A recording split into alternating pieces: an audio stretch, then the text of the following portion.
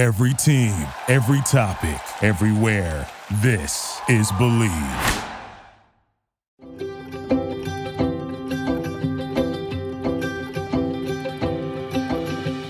Welcome to Let's Huddle with Ed Cunningham, a podcast at the intersection of sports, sports media, Hollywood, and hopefully life itself. I'm the executive producer and host, Ed. In this episode, we huddle with Doug Smith, a golf lifer who was the first black player at the University of Louisville and just worked on an all-minority broadcast team covering a tournament for the Golf Channel, the first in the business. A business looking to diversify but still struggling. It's worth noting that Doug started playing at Louisville in 2003. After finally giving up his dream of playing on the PGA Tour, it was golf that finally pulled him into his adult life. He now works for a golf technology company, hosts 2 golf podcasts, and now as a golf analyst and reporter. And it all began with his frustration of the few opportunities afforded blacks and golfers of color. Doug's story is inspiring, and his grit and ingenuity shine through. As they say in golf, in a good way, Doug is a grinder. He just sort of figures things out. This is Rock Bottom to Scottsdale with Doug Smith. Before I get into when I saw what you guys did at Torrey Pines, by the way, which I love and is an amazing course, the all-minority team calling for the Golf Channel, that was what brought me into your story, and that's why I reached out to you. And then as I sort of dug in, I think it'd be good and sort of a weird time for you is to actually go back to 2012 when you wrote that article. It was an open letter. Explain what that letter was and what was it intended 10 years ago. It was a unique time, and excuse the typos that you saw in that letter. I just got to a point where I was a bit frustrated. Unfortunately, I was watching my mom lose a battle to pancreatic cancer. And she was in the room next to me, and hospice was in, and Pete McDaniel had a special on Golf Channel. I think it was Uneven Lies. And I remember seeing that, and it was so frustrating because everybody had these ideas, all these adults, right? I had just graduated. It was on in February of 2009, and I had graduated in December of 2008. And I was extremely frustrated by this panel of experts, and nobody had lived it. My attitude then was, I played quote unquote big time Division I golf at the University of Louisville, and I had transferred to Florida A&M. And everybody had this take, like, where's the next black talent? And where are these guys? And where's the Tiger boom, et cetera? I was frustrated. It's like me, I'm right here. I'm right here watching my mom die. You guys have these bogus ideas, and nobody is actually talking to the people on the ground or the people that were living it. I was just in a weird way, like with life, watching my mom, her demise. And so I wrote that, and I just wrote I didn't even know what I was going to do with it after I wrote it. I sent it to a couple people, and they sent it to a couple people. And, it turned out to be kind of like this, I guess, manifesto of, I don't know, this Doug Smith memo, I guess. It was my, for context, my Jerry Maguire moment. And were you able to share it with your mom before she passed? No, unfortunately. She died the 24th. I forget what the air date was, but it was in that window. So no, she was too far on the other side when I wrote. And explain what that program was. What was it about that panel? What were they talking about? And specifically the idea that Tiger somehow would magically cure how hard it is to play golf in America. Just from my standpoint, it was just everybody had this idea that we need to create this Black Golf Academy and take the U.S. approach, which isn't a bad idea. Why are we not investing in players that could do it now? And I felt like I was one of those players that I could have made it to the PGA Tour. I felt like I was playing at a high level, and the answer was simple to me as a 23, 24-year-old guy. I was like, we need sponsorship. We need money. Golf was so expensive. I remember I went before it was the Invitational or a WGC event. I went down to Monday qualify for the St. Jude. I got pre-qualifier and had a really good round going, and I ended up missing by 2. But when I looked at my bank account and I had used the money from my mom's death as my initial sponsor, I had spent, I think it was $1,400 to come up empty-handed. And that was when I was kind of like, who the hell can do this? Who can afford to try to play this game and not succeed immediately? Like, if you don't succeed immediately, like, it's over. Who has $1,400 a week that they can spend chasing Mondays? That was kind of, another eye-opening moment for me. And again, a lot of the great talent that we had coming out of HBCUs, they went directly to work. Both my parents worked. My dad worked at the post office, and then my mom was an decorator. And it's not like she was an interior decorator. Yeah. So it's not like we had this just stacks of money sitting around. And, I also didn't have at that time, I didn't have access to capital. I didn't have access to people with money, playing in the lanes that I played in. So it was, I didn't agree with what they were saying because it just felt kind of myopic, like they were on their own soapbox at the time. I understand their point now as an adult who's been in the game, over 33 plus years now, but at that time I didn't understand it. The access is the key. Everyone talks about how do you solve this stuff? Access. Let people mix it up. Let people go meet rich guys who might write a $1,400 check because they think you're going to make it and they just want to be inside the ropes when you do.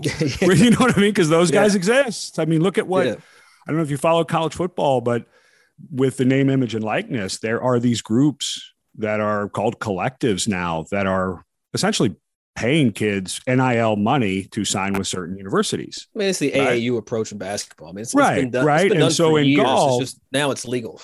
In golf, access to people who can write checks and sponsor you.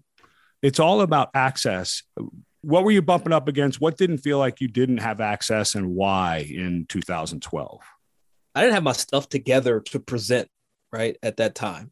Right. I didn't have a business plan, how I was going to repay investors. I didn't know those were the things that I needed. I didn't know to have a deck, basically a pitch deck to show people this is who I am. This is what I've done. This is what I'm projecting to do. This is the budget that I need to play these actual tournaments, these Mondays, qualifiers. And I didn't know the business side of how to present myself to people that could invest. I think that was like one of the biggest takeaways. And then it got to the point where it was like, the hell with this.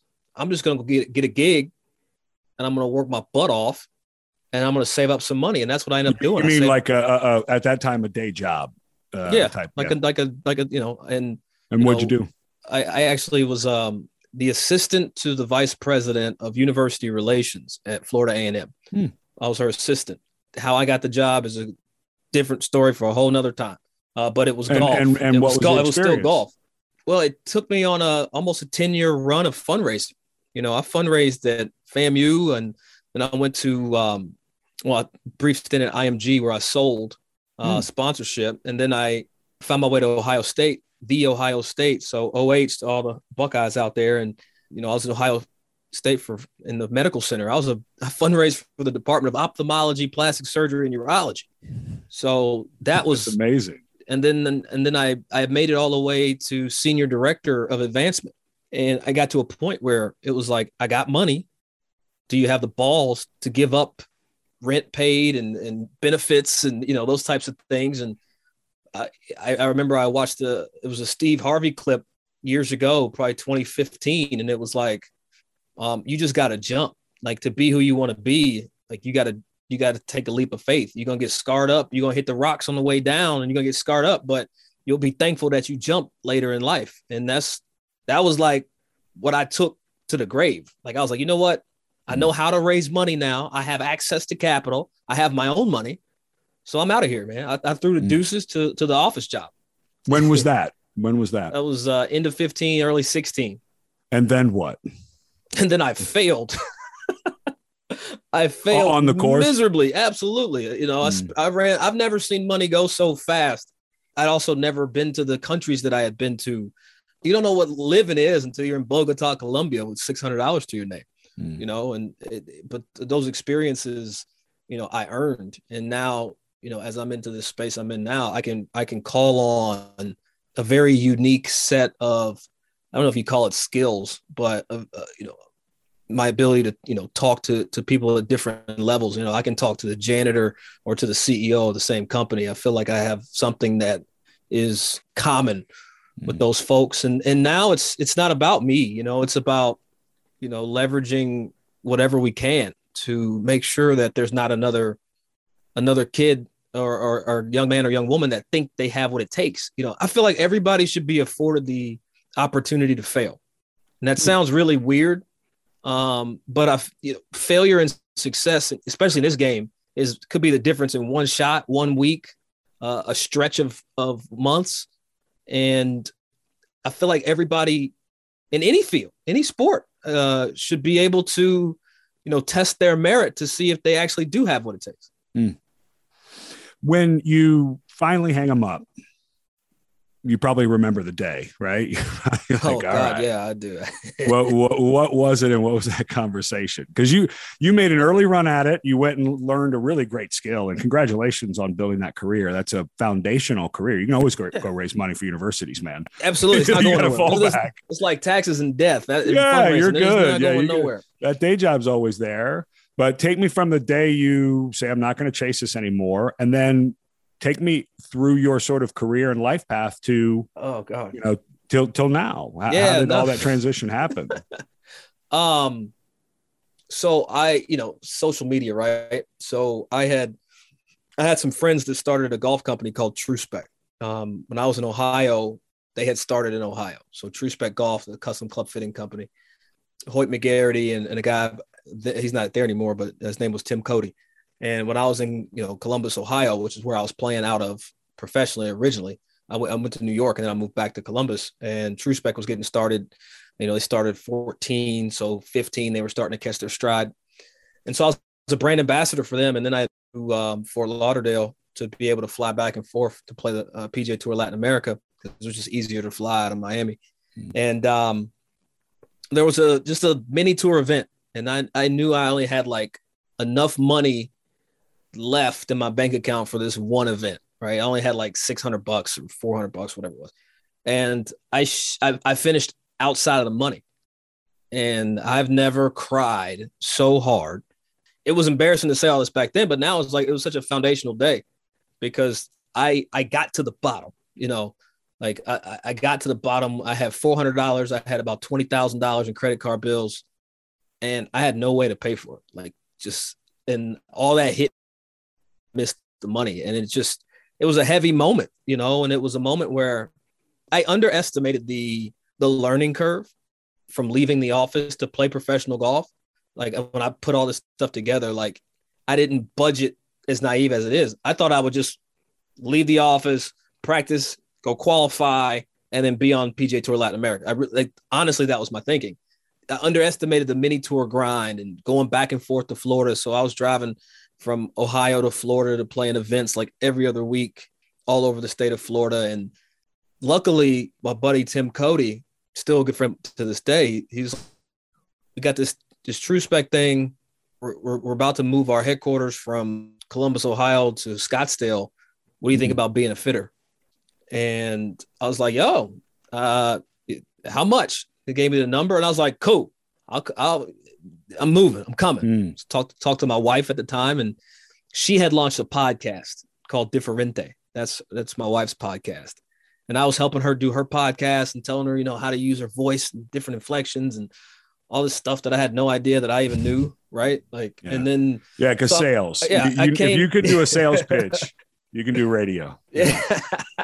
So we ended up coming to TrueSpec, and, TrueSpec was then purchased by Immigrant Bank, and then Immigrant Bank, Howard Milstein started purchasing companies within golf, right? Mira Golf, TrueSpec Golf, Golf Logics, golf.com, Golf Magazine, all this rolled into one. And with my wife doing the podcast, and now I'm part of this multi-pronged golf holding company, being a part of it via TrueSpec. It literally saved my life. You know what I mean? Because I was about to head back to, I had already, had some interviews back in fundraising. And I was close to being in UNC Asheville. And I was close. If I'm not mistaken, Asheville isn't Chapel Hill. No, it's not. No, it's way west. And then I got out here, and via the Bill Dickey Scholarship Association, which is a minority-based scholarship fund. They used to have this thing called the Bill Dickey Invitational. And so it's the top minority kids across the country that come to this event every year. And everything was paid for. I mean, that's how I flew on my first flight, in the late 90s. I'd known Cheyenne Woods for years. And my wife's a producer, so she's always thinking of content and things to create and make and package. And she's like, there's no golf podcast from a person of color standpoint. And so she talked to me, and she talked to Cheyenne first, and Cheyenne was like, I'm in.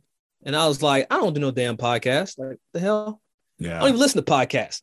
So we did a couple episodes, and then it was fun. Like, we got to talk about the game that we both loved from an endpoint, right? Yeah. Like, and then we got to talk about topics like, why does golf suck? You're talking to two people that spent a lifetime in this game, and this is what we hate about the game. Yeah. And those episodes, resonated with folks. And, and then True Spec allowed me to kind of take on a different role where I manage their mobile fitting program. So, now I'm talking to GMs and directors of golfs at some of the most prestigious, courses in the country. Like I had a chance to sit down when he was there with Jack Druga at Shinnecock to talk about custom fitting and keeping True Spec out there. And now, Rick Hartman at Atlantic and Eden Foster at Maidstone. Like, these are guys that I talk to on a regular basis because True Spec, leveraged, the things that I learned in business to work to create, those tours for the mobile fitting program. And that's my 9 to 5. That's what I do. It's amazing. So now I have, 3 guys that report to me, and I'm responsible for, X percent of our budgets. And it's been some of the most rewarding work because I get to stay in golf. And then I had the podcast, and then that's kind of how my voice, between podcasts and social media, my voice kind of like got out there.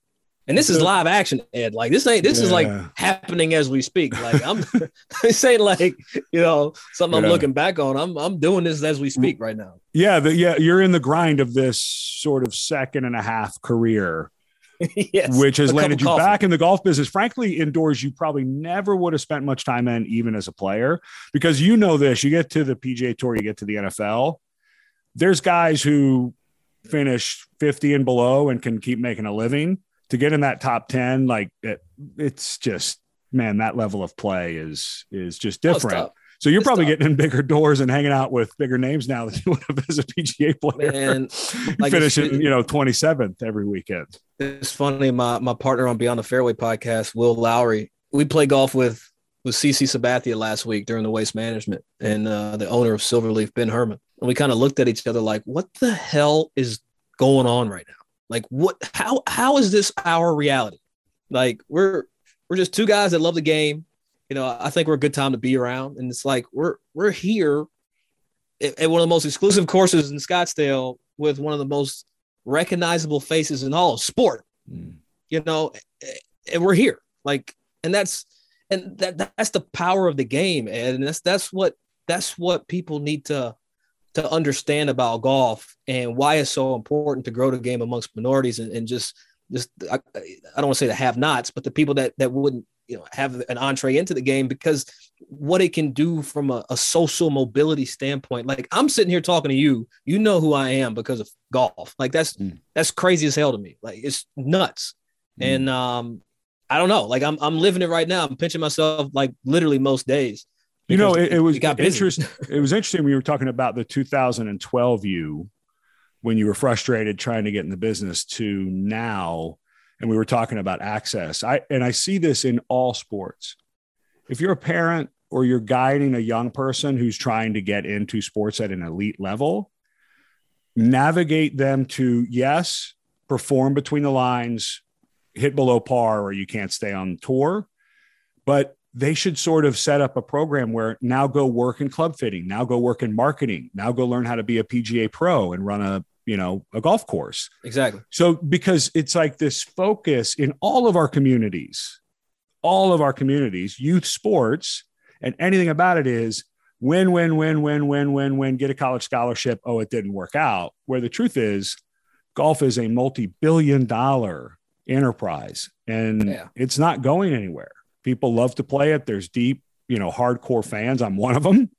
Yeah. So you found your way into the golf industry, but I wonder if there's a way we could it's okay for everyone to try hard in sports, but man, there's a whole industry around those sports where if they don't become the starting pitcher for the Yankees, they could be the marketing director for the New York Yankees. There's just so many. And let me say too, because if I don't say it, it's going to come back on me. Aaron Hicks was also in that group since you brought the Yankees up. I don't want to forget that to mention Aaron. Like that's my guy. So yeah, I can't leave him out of that story. So sorry, Hicks.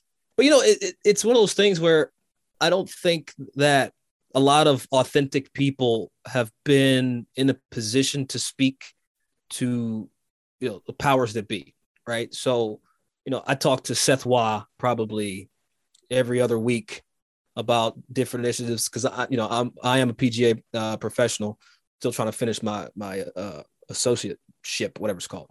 But Seth and I, we talk, we have these conversations, these hard conversations, and you look at an organization like the PGA of America, they tout the 29,000 PGA professionals, but they don't tell you about the 160 that identify as Black African-American.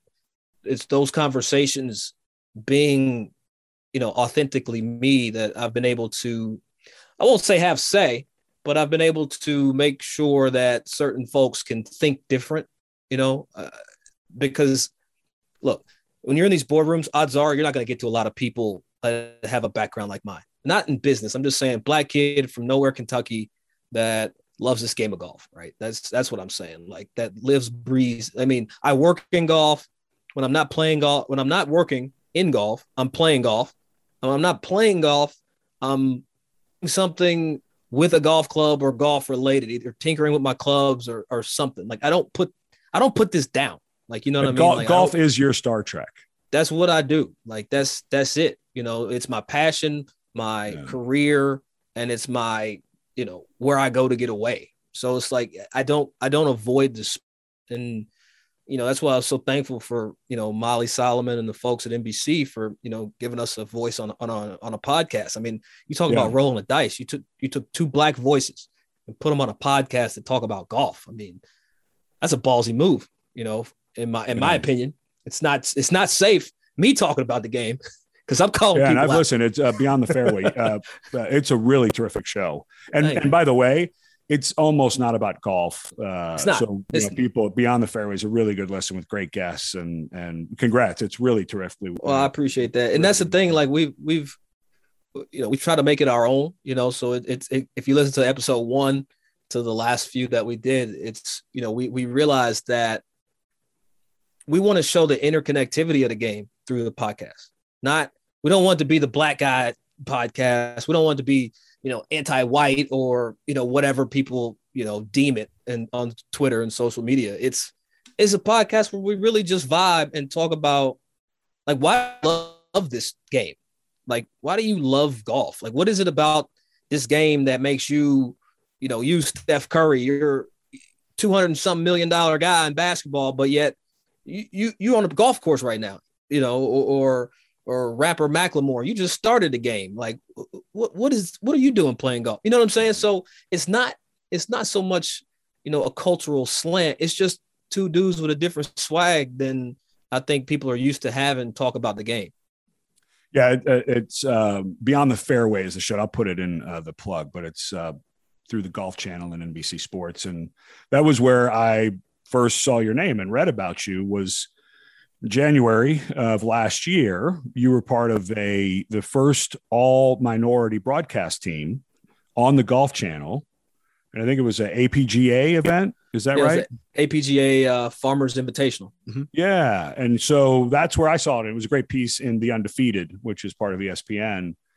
And your name really popped out because of your background. But explain to folks how that all came together and what happened that day.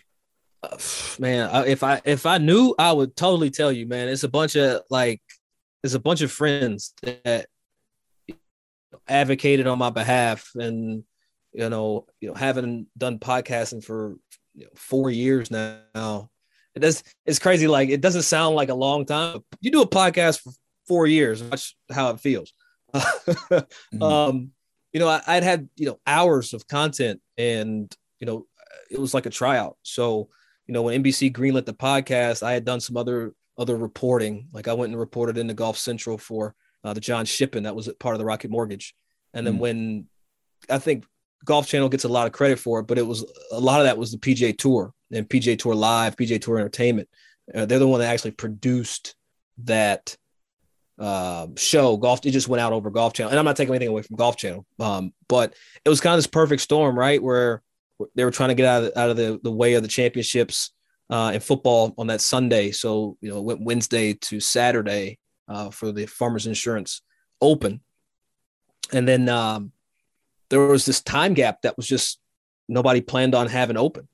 And, a couple of producers at Golf Channel had talked to me, and Kim Bentley at the APGA Tour had asked me about it. And, I had never done the job. I'll be honest. I've never, I've done on course reporting. No, I've reported like stand-up stuff. I have, done some live emceeing.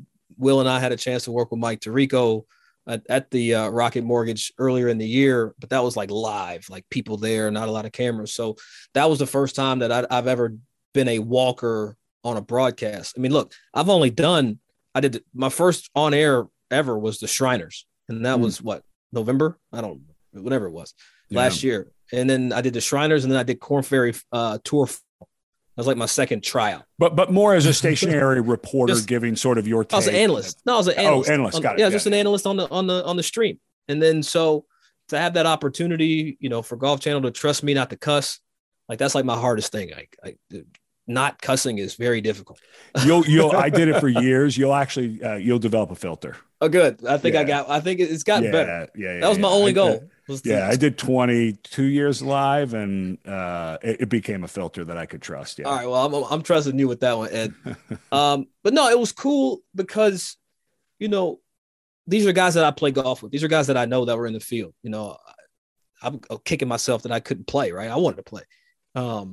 But to be trusted to bring the game to the masses for the folks that tuned in, such a compliment, and to be able to call Damon Hack and Nota Begay and, pick their brains about this industry, because look, I'm fresh, like, let's get it out. Like I'm the newest guy on the block, and to be able to call, the veterans and really, and I'm not, I'm trying to be a journalist, right? Like I'm a golfer turned fundraiser, turned pro, turned club fitter, right?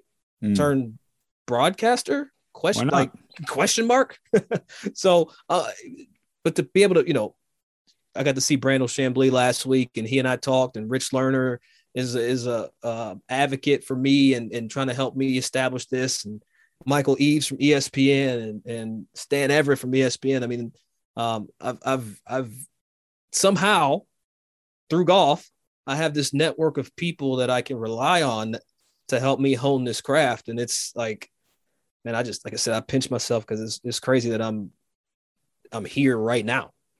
So you were part of the first all minority broadcast team. You were an on-course reporter, right? You were were you following groups? Yeah, I followed the leaders. So I was in the group with Marcus Bird, Tim O'Neill, and Patrick Newcomb, who ended up winning the championship. And and then that was a story in itself, that the white guy wins the black tournament. And it's like, guys, it's not a black tournament. It's a tour that's built to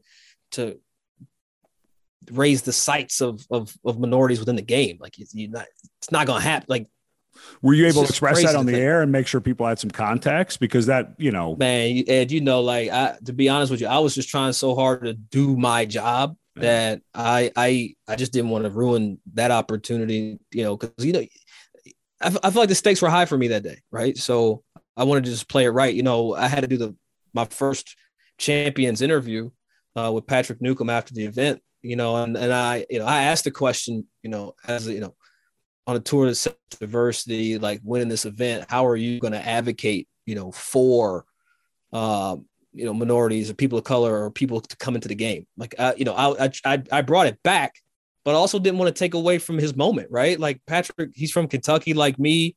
I know what he's been through. I know the talent that he is, and he just won the biggest event, biggest paycheck of his career. Like, you don't want to take that away, right? So everybody spun it to look at it from one lens, when, I looked at it as, here's a guy that works hard, who's played on this tour, who earned his spot. It's an invitational. He was invited.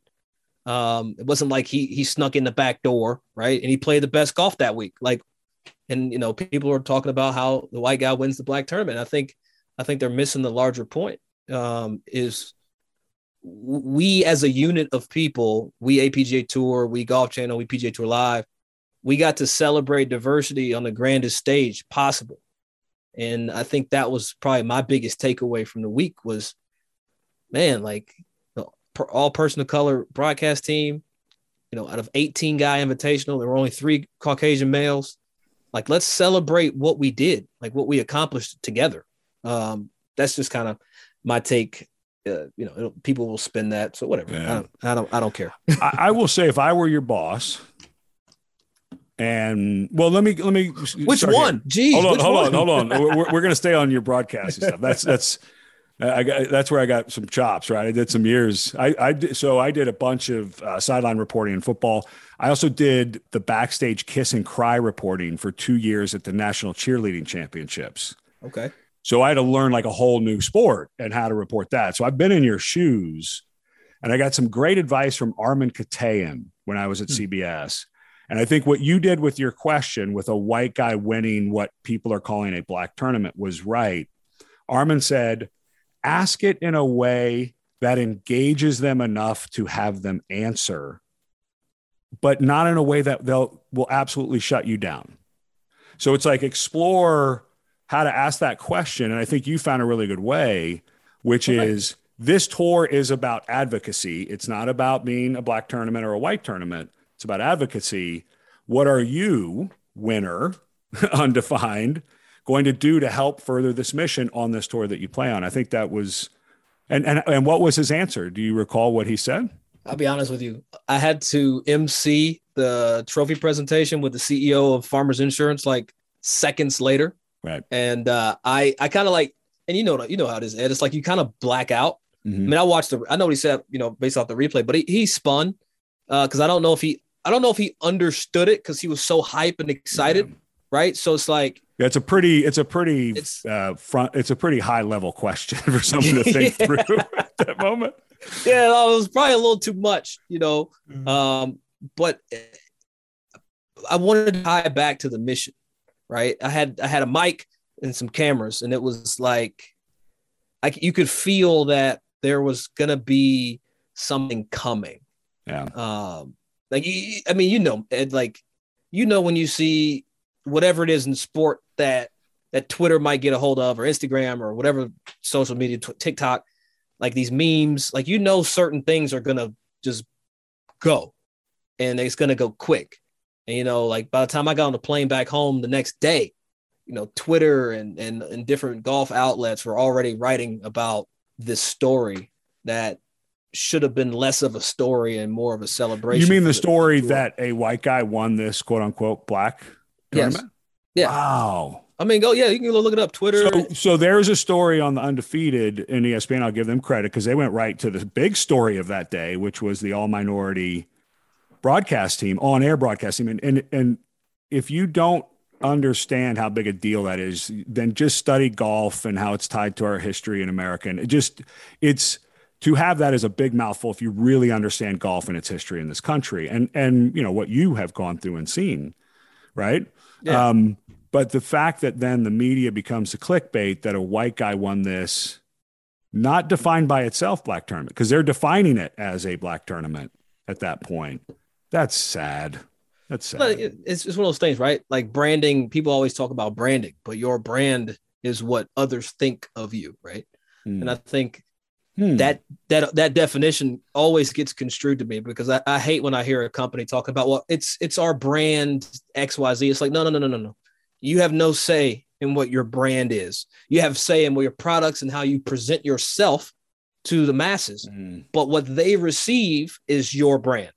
And so, it's one of those things where I think people need to understand that people, like the golf industry, got it right. Yeah. That broadcast, right? They got it right. And and because the winner wasn't who the people wanted, I guess you could say, it turned into this race-centric topic when we should be celebrating and or talking about the fact that these guys played on national TV without a practice round on the third hardest course on the PGA Tour. Like, come on. You got national TV, you got cameras, lights, people, you got CEOs, people that are funding this, and you're playing the biggest stage you've ever seen, and you're going in blind, no strategy. Like, that's the story, like, in my opinion. But hey. I'm new here. And at Torrey Pines, which is to me statistically just about course. heaven on earth. That golf course. I would say it's more hell on earth. Well, I don't play.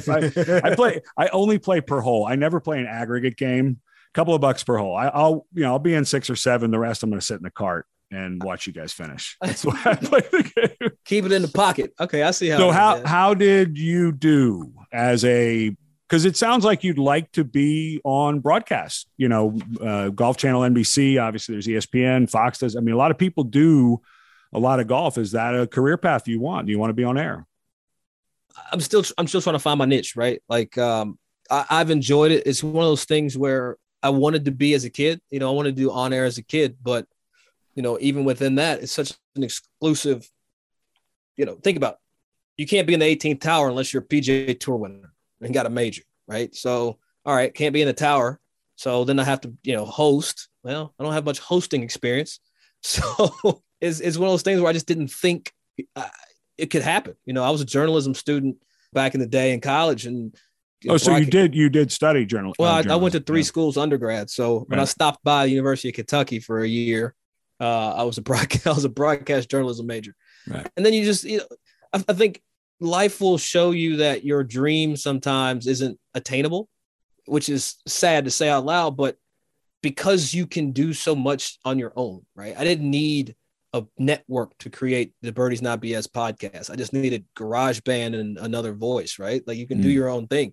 And that's what we did. And I didn't do it to, build a reel or whatever I don't even know what it's called, but I didn't do it for that. I did it because I wanted to say to people like, hey, should you get fit or should you go get a golf lesson? Like, what should you do first if you're coming into the game?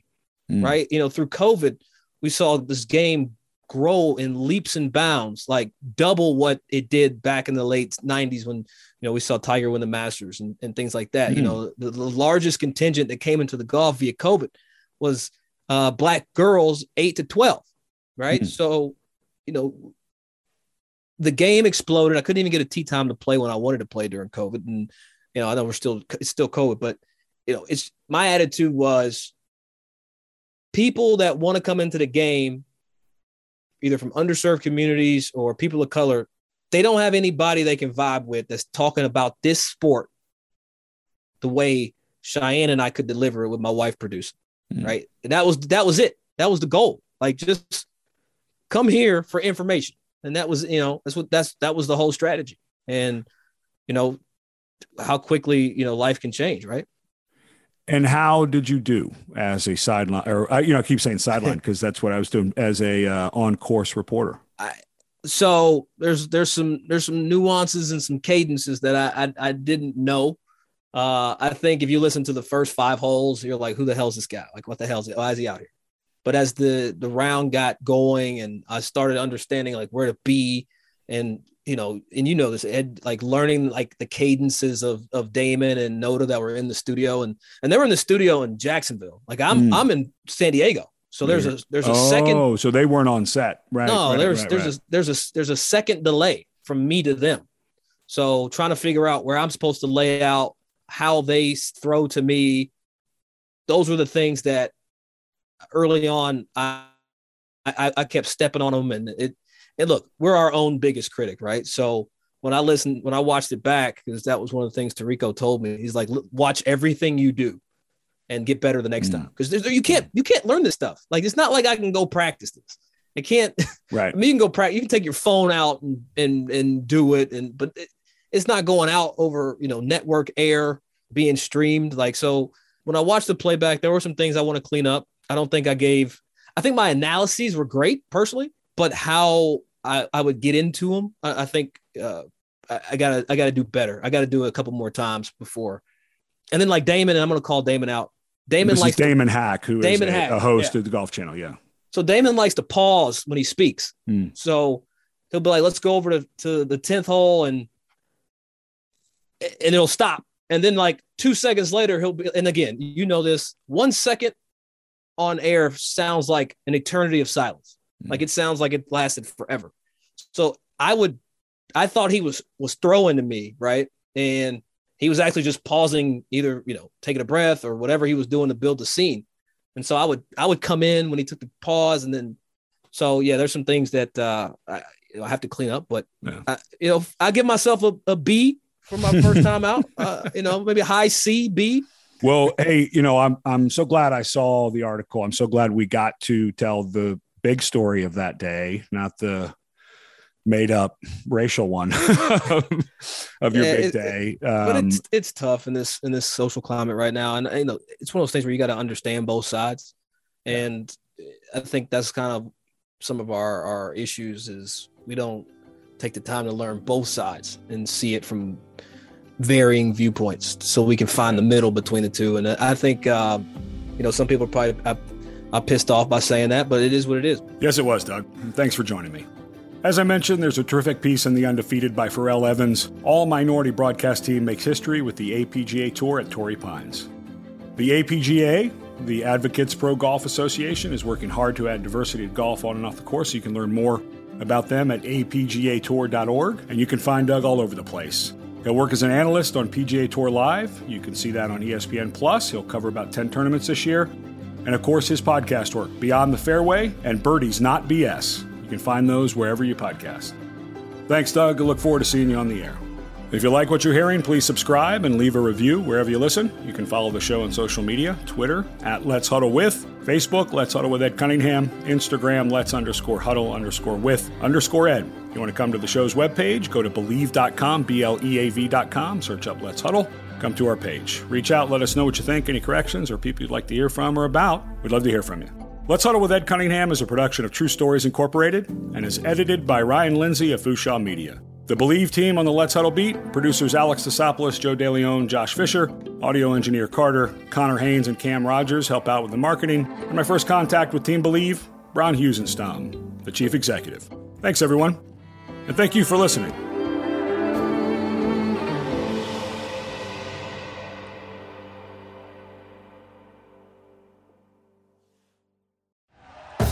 Thank you for listening to Believe. You can show support to your host by subscribing to the show and giving us a 5-star rating on your preferred platform. Check us out at Believe.com and search for BLEAV on YouTube.